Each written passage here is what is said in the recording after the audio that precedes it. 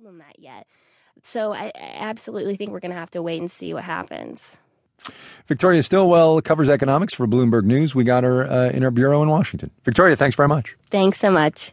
Oil hit $50 a barrel today, and then it fell because it's oil, yo. Stocks were up, and then they fell because they're stocks.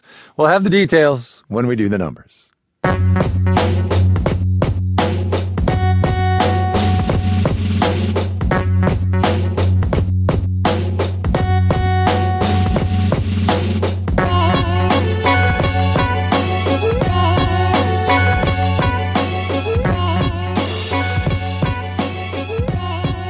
Lest you'd been under the misapprehension that the presidential primary debate season is over, I would suggest you just haven't been paying attention this cycle.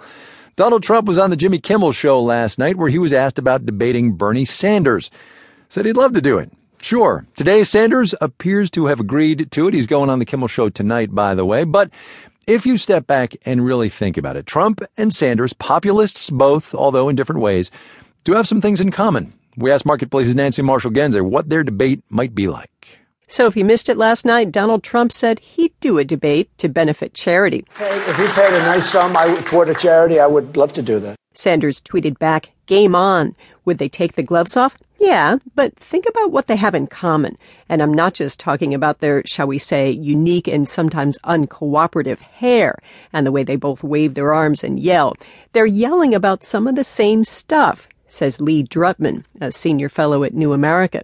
Both of them speak to a growing share of the American population that is concerned about the wages that they're earning, concerned about the future. Trump and Sanders are both big defenders of Social Security, and they talk the same tough talk on trade. David Meyer teaches sociology and political science at the University of California, Irvine.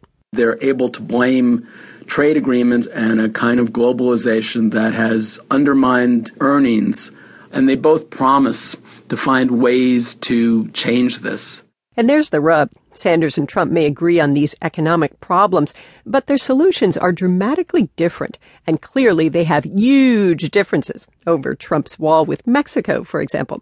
Meyer says those differences could keep Trump and Sanders from stealing each other's supporters. Or would they?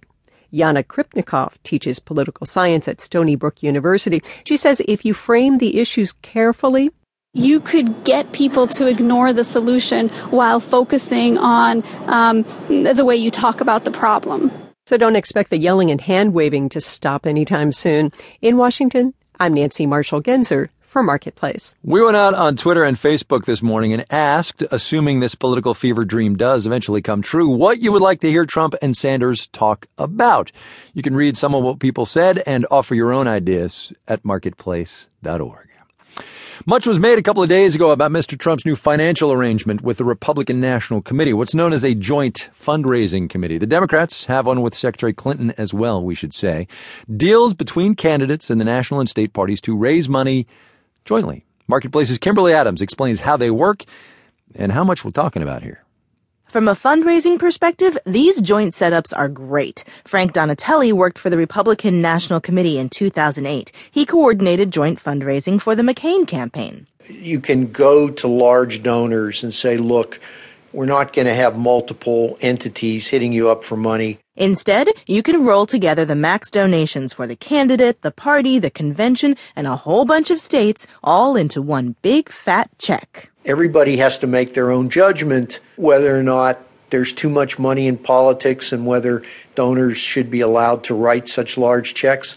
But that's the law as interpreted by the Supreme Court. Now, it used to be that each person had a maximum you could donate in an election cycle, regardless of how it was distributed. But in 2014, the Supreme Court said those aggregate limits were unconstitutional. Tara Malloy of the Campaign Legal Center warned back then that lifting those limits would create an easy path around campaign contribution caps.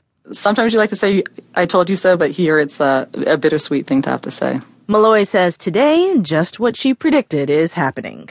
The aggregate amounts are given to all the different groups and then simply transferred back often to the big party committees, which then use it for the benefit of the headlining presidential candidate. Now, these committees aren't breaking the law. They are collecting the cash and, in theory, distributing it to the groups involved.